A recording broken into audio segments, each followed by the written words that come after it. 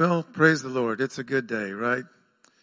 Despite anything that's happening anywhere that's confusing and hard to understand, the Lord still reigns. And so we're going to take a look into His Word today. And I've always felt like God's Word is pretty good at explaining itself. So I'm going to let His Word explain a lot of it this morning. And I'll do a little bit of that, but mostly it'll be His Word. So we're going to go through quite a few scriptures.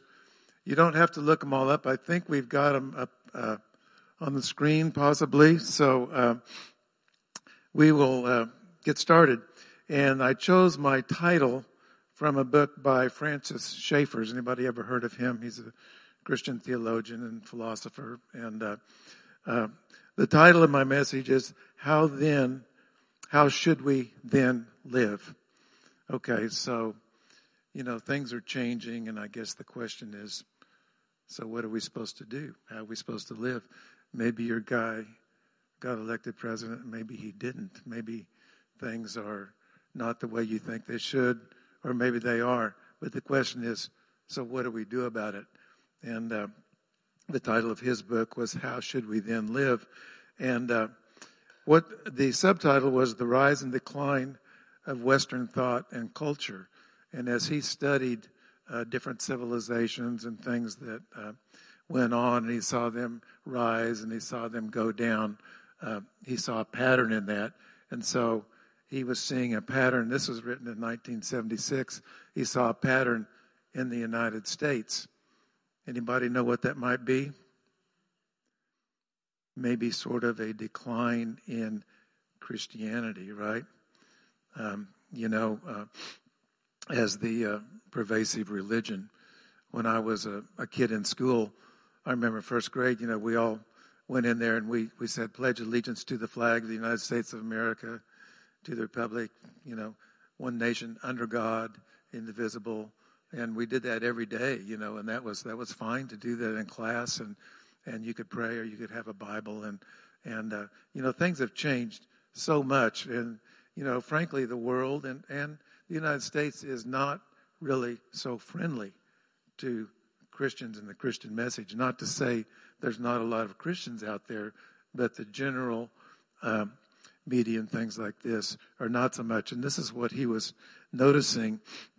And he said he analyzed the reasons for modern society's state of affairs, which is basically the U.S. is moving away from a Christian nation. And he presented the only viable alternative that he saw is living by the Christian ethic, acceptance of God's revelation, and the total affirmation of the Bible's morals, values, and meaning. Basically, he's saying, how should we then live? Live by the Word of God. That's how we do it. That's our standard. That's what we live by. And Psalm 145:13. I think he made a good choice because this says, your kingdom is an everlasting kingdom and your dominion endures through all generations. Is that a good choice? Amen. To follow that kingdom instead of the kingdom of this world and the things that are going on, and have your hope be in that, because we're following an eternal kingdom, one that will last forever. So I think he made a really good decision there. But let's go back a little further. What did Jesus say about how we should live in the world? And we know there are two different things. There's the kingdom of this world, and then there's what? The kingdom of God, right? So there's two different kingdoms. And in John 18:36, Jesus gives us a clue as to what his thoughts are on this. And in fact, he said that to Pilate.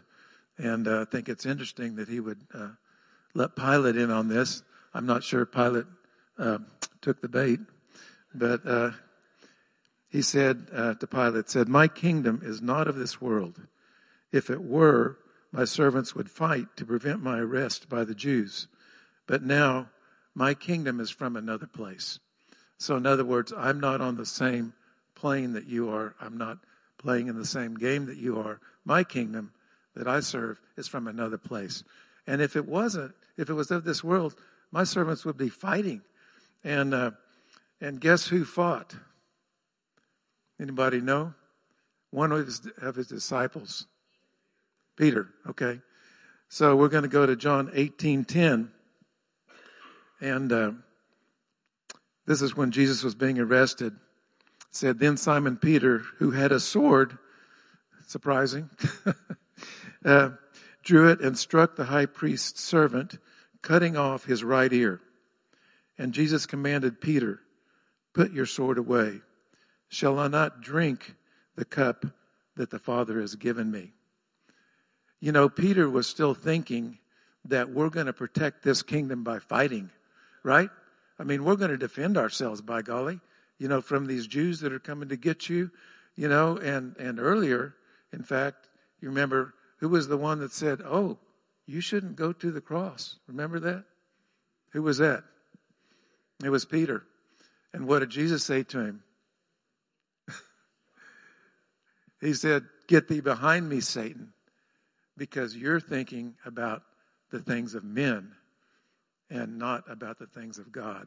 In other words, Jesus said, my kingdom is not of this world. It's not the same. Otherwise, we'd be fighting, you know, but Peter started to fight and he said, no, you're taking this wrong. You're looking at my kingdom as something of this world that you're going to physically fight for, kill people, whatever, for my kingdom. He said, this cup that I have to drink is part of God's will.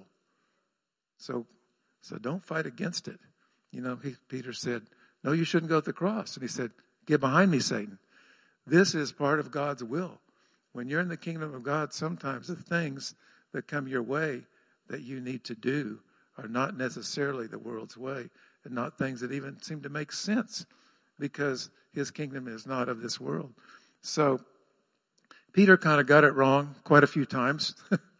But thank the Lord, you know, he helped Peter. He said, I prayed for you, you know, that you're not going to fall. And eventually, really, he founded the church on the revelation that Peter had that Jesus was the Son of God.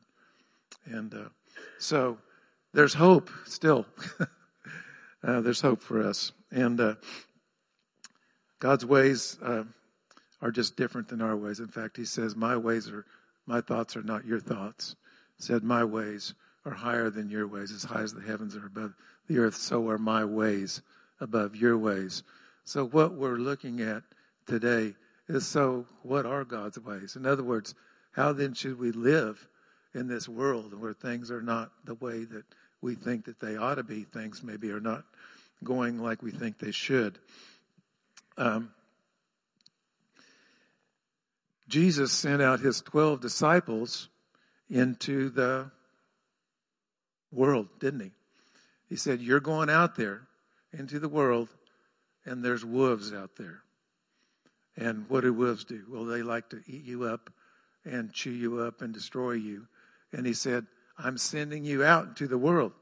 So therefore, I'm going to put on a shield and a coat of armor. And we're going to dress you up and give you some machine guns and get you ready to go, boy, you know. And that's what Saul was trying to do with David, wasn't it? You know, he said, we're going to get you ready to fight that enemy. And, you know, for some reason, the armor just didn't fit. You know, David was a man after God's own heart. That armor just didn't work for him. He said, we've got to get rid of this, you know. And he said, you know, basically, God's going to fight the battle. And, you know, this man is coming against the Lord of hosts. And so he's going to get taken care of by the Lord of hosts. That's the way it's going to work. And so look in Matthew 10:16. So what did Jesus say? He said, I am sending you out like sheep among wolves. A sheep is not like a fighting man, you know, like we think of a fighting man, you know, in the world's sense. It's a sheep. They're kind of harmless. You could probably just sort of kick one and knock it over, you know, and they're kind of dumb. And you know, no offense, but you know, they tend to follow, you know, each other, and off cliffs and things. No, that's lemmings that do that. They go off the cliffs. But, sheep are followers. And so they tend to just kind of follow wherever they're led. He said, but I'm sending you out like sheep among wolves. In other words, you're bait, you're bait. Therefore, he said, be shrewd or wise, is another way of putting it, as snakes, and innocent or harmless as doves. Man, is that a way to go against wolves? To be innocent and harmless? But he did say to be wise, didn't he? So, in other words, there is a way that he wants us to live in this world, to be wise in this world, but yet at the same time, he wants us to be innocent and harmless. Those kind of seem to be maybe contradictory sometimes. But let's look at them individually. So this is kind of the basic text that I'm looking at, is that we're sent out as sheep into the wolves, but he wants us to be wise as serpents. In other words, wise in God's ways, but harmless also in the world's ways. Okay, so let's look at Romans 12:21. And what does this say? This is kind of different, isn't it? Different from the world's way. It says, be not overcome by evil, but overcome evil with good. So is that kind of a clue as to how he wants us to live? In other words, do you fight fire with fire? A fireman will tell you fight fire with water, right? And so, if we're going to go out and fight the wolves, we don't fight fire with fire. We fight fire with water, right? Because water just puts out the fire. It's just the same as light puts out the darkness, doesn't it? Flip on the light, the darkness flees. So this is a principle of God that he's showing us how to be wise in the world. And he says, do not be overcome by evil, but overcome evil with good. That's interesting. I haven't heard anyone, in the world system of things actually say that, right? Because it doesn't make sense. Well, you'll get eaten up. If you don't fight this thing, if you don't make a comeback to what they said, or if you don't get back at them, you're weak and they'll just run all over you. But what we're looking at, he says, my kingdom is not of this world. It's different. And God's ways are different than our ways. And so this is what he's calling us to. So let's look at Romans 12:14-20. He says, so this is that different way of thinking that he's saying that we should be in the world. Bless those who curse you. Bless and do not curse. Rejoice with those that rejoice. Mourn with those that mourn. Live in harmony with one another. This is what he's calling us to. Do not be proud, but be willing to associate with people of low position, and do not be conceited. Do not repay evil for evil. Why is that?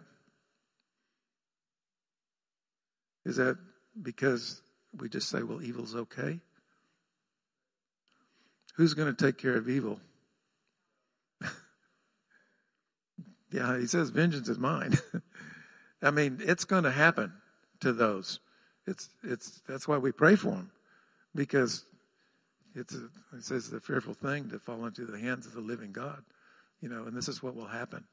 So he says, don't repay evil for evil. Be careful to do what is right in the eyes of everybody. In other words, don't just say, well, I don't care what anybody thinks. I don't care about them. If it is possible, as far as depends on you, live at peace with who? Just your friends. So he says, as far as if it is possible, obviously we can't live at peace with everyone, but he says, you sure need to be trying, right? Okay. Do not take revenge, my friends, but leave room for God's wrath, for it is written, it is mine to avenge. I will repay, says the Lord. And he will big time. And we know that as a Christian, how he repays. On the contrary, if your enemy is hungry, feed him. If he is thirsty, give him something to drink. In doing this, you will heap burning coals on his head. There's several interpretations for that, but the question is, it's going to get his attention. No matter how you want to translate that, it's going to get his attention when you do good. And then he ends it with, do not be overcome by evil, but overcome evil with good. And so this is God's way of handling things, is not fighting fire with fire, fighting fire with water. They've proven that works a lot better. Joseph is a great example of this. If you look at his life and all the evil things that happened to him from his brothers, and then the consequences of that, he's thrown into slavery and sold and bought and lied about and spent all these years in jail and all these things. And you don't really hear him fighting fire with fire, do you? And, at the very end, obviously, God exalted him to the highest place, in Egypt. Only one above him was Pharaoh. And because I think that Joseph understood more of the way that God works. And his brothers said, well, why aren't you, paying us back, for the things that we did to you? Because we know they're really bad. And he said, the things that you did, you meant for evil. But he said, God meant it for good, to save many people. And that's strange. That's not the way that we think, is it? This evil stuff, that they did. How's God going to work that for good? But Joseph didn't fight it, and therefore God exalted him. But I believe Joseph was a man of faith as well.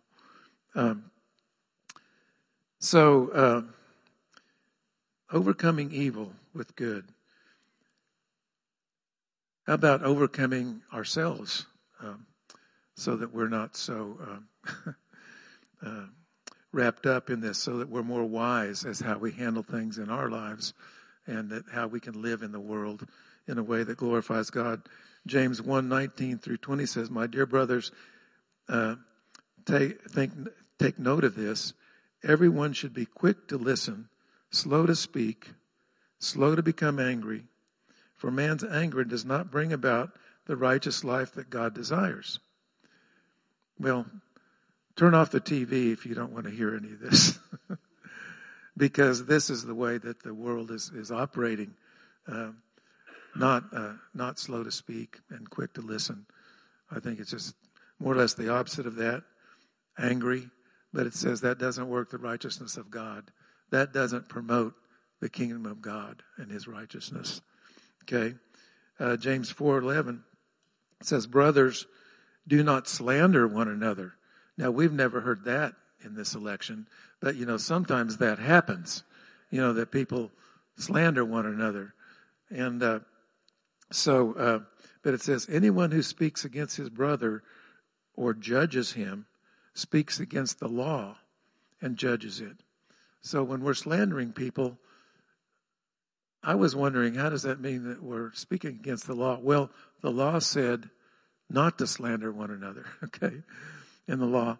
So when you slander someone, you're speaking against the law, against what it says. You're going against that, and you're saying, no, I know better, and I know what they did, and I know who they are, and I know what they're like, and by golly, that's what they are.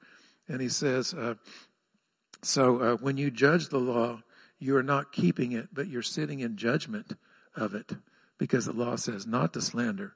Because who's the judge? God. And who's going to take care of it? God. He'll take care of it. There's nobody. It says, be not deceived.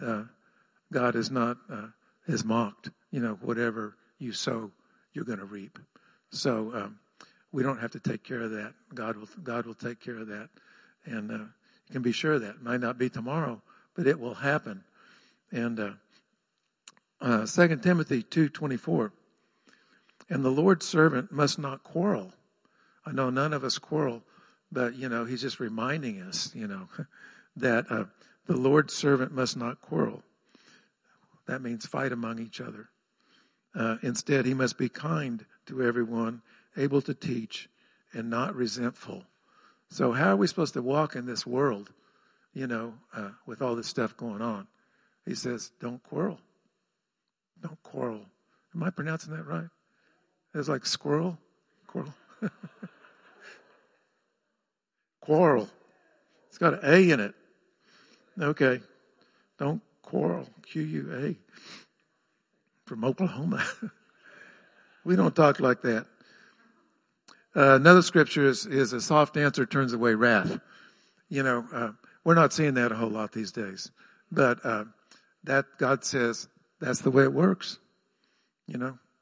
That's the way you fight fire. It's with water, not fire. Soft answer turns away wrath. Ephesians 4:26 and 27 says, in your anger, do not sin. Okay, so in other words, we're going to get angry, right? I mean, we all get angry. But he said, but don't sin. Okay, let not the sun go down while you're still angry. You may have some deep-seated anger. It may be people. It may be systems. It may be politics. You may have some deep-seated anger about things that are happening. But Paul says, don't let the sun go down while you're still angry. In another place, he says, keep short accounts. If you let these things linger, there's a result to that we all suffer from, ourselves and other people. And it says, because when we do that, it gives the devil a place to get a hold of us. When you're angry and you don't let go of it, that's a handle for him to hold on to. And he'll get a hold of that, and he'll work you around pretty good. And then he'll start letting you or having you affect other people with your anger. And then it will cause big problems. So just think about that when you go to bed. You want to give the devil a foothold in your life or not? It's a choice that we have to make. We have to make a choice. And it's not really easy, but that's what he says. Hebrews 12:5 says, see that no one misses the grace of God and that no bitter root grows up to cause trouble and defile many. So we're talking about being wise as serpents. In other words, understanding God's ways and how he wants us to live in this world today that seems maybe to be contrary to the way that we think it should be. And he says, don't get bitter. Because what happens, what does bitterness do? Causes trouble and does what? Defiles you. In other words, we think sometimes the things that defile us kind of slip up on us. They were telling Jesus, you shouldn't eat this stuff and you shouldn't do this stuff. And Jesus said, well, that's not what defiles you. What defiles you is what comes out of here. If you have bitterness in your heart, if you have anger, resentment, these are the things that defile you. And they're also the things that give the devil a foothold in your life. And that's why he says, don't let the sun go down on your anger. Don't get it right, At least try. I may not be able to do it perfectly, but just realize that the consequence of that is not good for you and for other people as well. 2 Corinthians 10:3-5 says, for though we live in the world, we do not wage war as the world does. The weapons we fight with are not the weapons of the world. On the contrary, they have divine power to demolish strongholds. The water's got the power to put out the fire, right? But the fire doesn't put out fire. It just makes it worse. So these weapons do have divine power to demolish strongholds. They're going to take care of business, but not necessarily your way, but God's way. We demolish arguments and every pretension that sets itself up against the knowledge of God, and we take captive every thought and make it obedient to Christ. So how should we then live in the world? Well, it's not just about the world. It's about up here in your head is how we should live. Because he says we need to take captive every thought. And these thoughts include things like anger, bitterness, jealousy, envy, these sorts of things. We need to take those things captive. This is what he's in the same paragraph talking about waging war, but in a different way. And so we've got to, if you're thinking about this person in a certain way, and every time you think of them, you have these sort of really bad thoughts. You know, Paul said, evaluate yourself soberly and say, hey, wait a minute. What are you doing here? You know, you haven't taken that thought captive, have you, to the obedience of Christ, you know, and you haven't prayed for them, you know, and you haven't even tried to forgive them or make things right or whatever. And so this is really kind of our conscience, you know, speaking, is that we need to take these thoughts when they start kind of running amok. You know, we need to take these thoughts and say, wait a minute, let's pull that thing in. I don't want to think that way about that person. It's not right. I want to pray for that person and pray for them. And this is how we wage war, is what he says. This is how we do it. You might say, well, it's just personal. No, it's not. It's talking about the kingdom of God, because the kingdom of God is where? It's in you. You know, so we fight inside and we fight without, both. So, okay, that's talking about just some things about being wise. Now we're going to talk about being harmless as doves or innocent as doves. And the first subject is being peacemakers, okay, rather than people that stir things up and make things worse.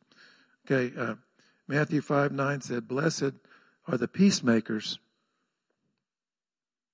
Oh, I got plenty of time, man. He said, blessed are the peacemakers, for they will be called the sons of God. Well, I thought I was already a son of God because I was born again. Well, you're a baby. You know, there's some maturing to do. He said, blessed are the peacemakers, because they will be called the sons of God. So this may mean more than just a baby son. Jesus was called the Prince of Peace, right? And so how did Jesus overcome evil? With good, right?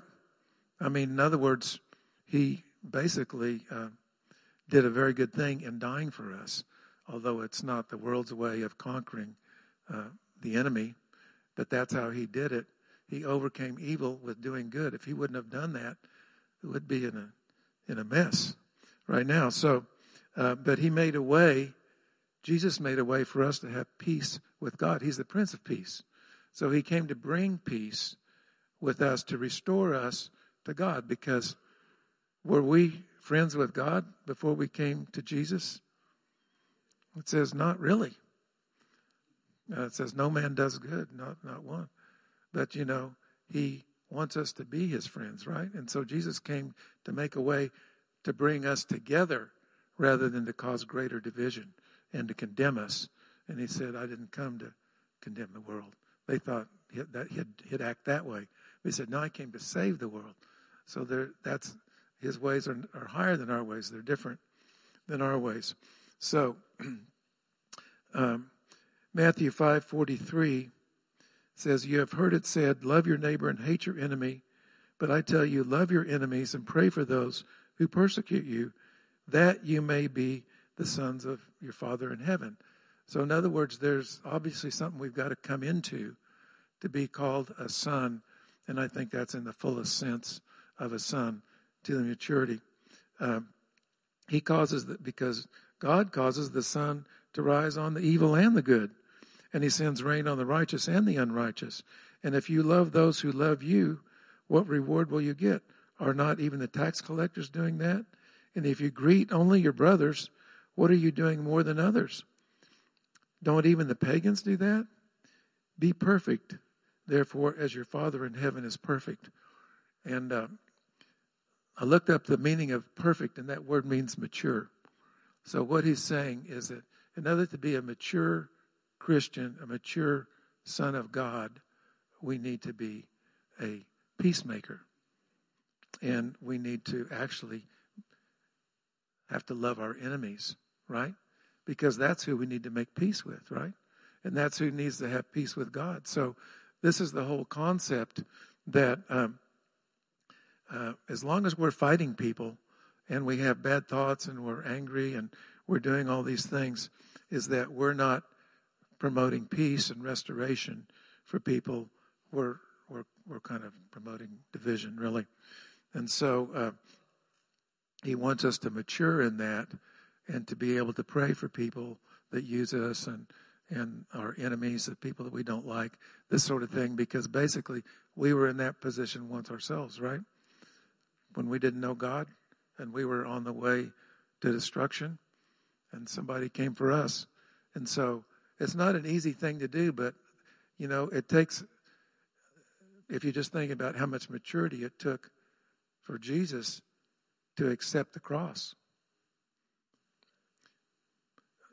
I mean, I'm not there. I mean, are you? We have growing. It says we're going to grow and come into the fullness of Christ, though, in time as we listen to him. John 3:16, for God so loved the world, he gave his one and only Son, that whoever believes in him should not perish but have eternal life. So God even was willing to give and to love his enemies in giving the thing that was the most precious to him for us. And then Jesus in turn gave his own life. He said, I lay it down, nobody takes it from me. And so this is the nature of God, is to forgive and restore rather than to hate and condemn. And that's what Jesus said he came to do. So how can we do that even more? Being, wise as serpents, but yet harmless as doves. We're not hurting people. We're helping people, right? So another thing is to do good to all men. In Galatians 6:10, it says, therefore, as we have opportunity, let us do good to all people. Who does that include? Yeah. All is all, right? Like they say, let your alls be all, or, that's what preachers say, right? So, do good to all people. So, well, why are you doing that for those people? The Bible says do good to all people, right? Okay? But especially those that belong to the family of believers. So, don't just be out there doing good for everybody else and neglect your own family, right? Same could go for anybody that's doing God's work, and then you forget about the church. Of course, you can forget about your own personal family too. So he brings that in, that it's got to be balanced. Good works actually can glorify God. Matthew 5:14, you're the light of the world. A city set on a hill cannot be hidden. Neither do people light a lamp and put it under a bowl. Instead, they put it on its stand, and it gives light to everyone in the house. In the same way, let your light shine before men, that they may see your good deeds and praise your Father who's in heaven. That might have something to do with that enemy that got the coals poured on his head. He saw that you helped him. And one interpretation of that is a good thing, the coals. It was a thing that they did.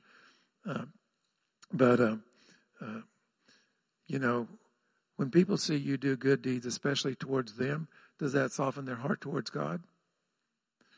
I mean, I think that's what this is saying here. They may see your good deeds and praise your Father in heaven, because it brings a revelation that there is good in the world and that there's a God that's good, whether you say it or not. When you do something good, especially to someone that does not deserve it, it makes an impression. And this is the way that he says that he wants us to live in the world. The Lord is good to all. Psalm 145:8-9, the Lord's gracious and compassionate. He's slow to anger, rich in love. The Lord is good to all. He has compassion on all that he has made. Sometimes we forget that God cares about everyone, and not just us Christians. He cares about everyone. And so, just about to the end here. So think on the good things in life. I think God wants us, he's saying, taking every thought captive. Part of the thing is not just pulling down those thoughts, but substituting things for those thoughts. And this is what he says in Philippians 4:8-9. Finally, brothers, whatever is true, whatever is noble, whatever is right, whatever is lovely, whatever is admirable, if anything is excellent or praiseworthy, think about these things. Okay, so sometimes you may not be able to kind of get those thoughts out of your head or the doldrums or whatever you want to call it. But, we can substitute something else in there. Another scripture that comes to mind is take up the garment of praise for the spirit of heaviness, right? So you substitute, your thought, one thought for another. And it puts that other one down. It's kind of like the light dispelling the darkness. It's kind of about overcoming evil with good. So it's not that you always just wrestle the evil down, but you do good. And that kind of takes care of it by its own power. It says because we have divine power to overcome these things. And that's where the divine power comes in when you do this. And it's not really just you trying to wrestle with evil, but I pronounced that wrong too. It's wrestle, right? Not wrestle. Okay.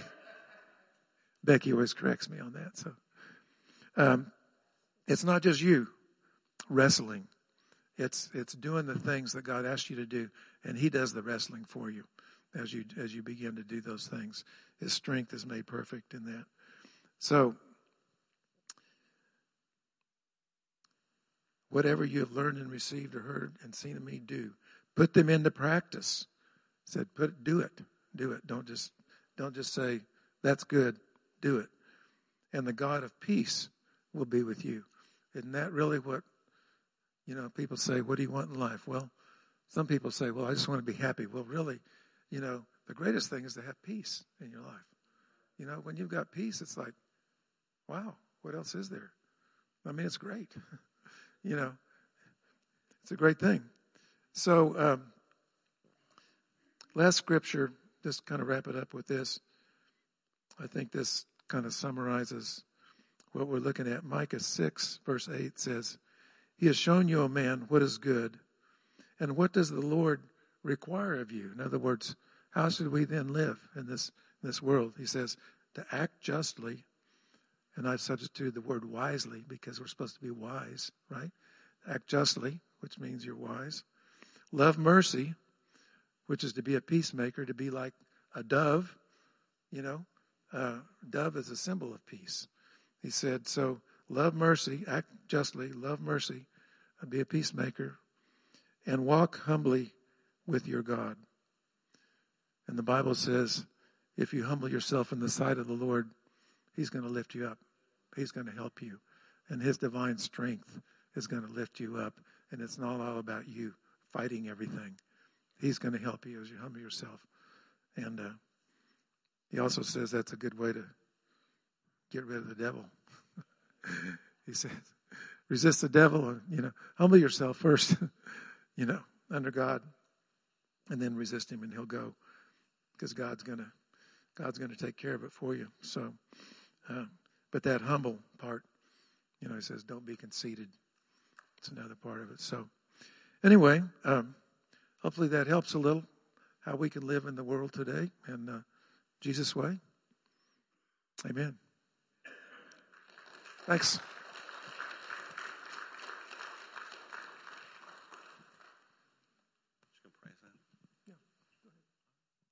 Well, one, just thank you for the word this morning. I'm reminded as you were sharing just that we're called to be ambassadors here. That just as Christ said, my kingdom is not of this world, as God's children. It's not our kingdom either, right? This world that we're living in is not our kingdom. So we're to be about our Father's kingdom. We should be about our Father's work. So it would be good for us to check our own hearts as we go throughout this week, this month, this next 4 years, whatever your political persuasion is, and say, am I about my Father's business or am I about this kingdom here? So in those places that it's about, where we find ourselves locked into this kingdom, hey, here God is a place I need to submit. here's a place that there's work that to be done. So, again, thank you, Steve. And let's just pray. Amen. Heavenly Father, we thank you for your word this morning.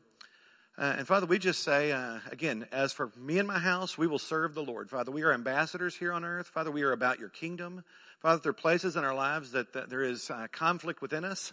That, Father, that the passions for the things of this world, the kingdoms of this world, they submit to your kingdom, Father. And that, Father, that we would be a people. We would be sons and daughters, ambassadors that represent your kingdom well, Father. And Lord, we thank you for the opportunity. Father, none have sought you. You have come to us, Father. No one comes except you call. And Father, as that call has come, we have answered it, and we want to be about your kingdom, your business, Father. So we thank you for it. And Father, as we walk out these doors, let us answer that call to be salt and light, Father. And Lord, we just thank you for this day, this week, and for the opportunity to take your word and do something with your word, Father. We ask all this in Jesus' great name. Amen. You guys have a great week.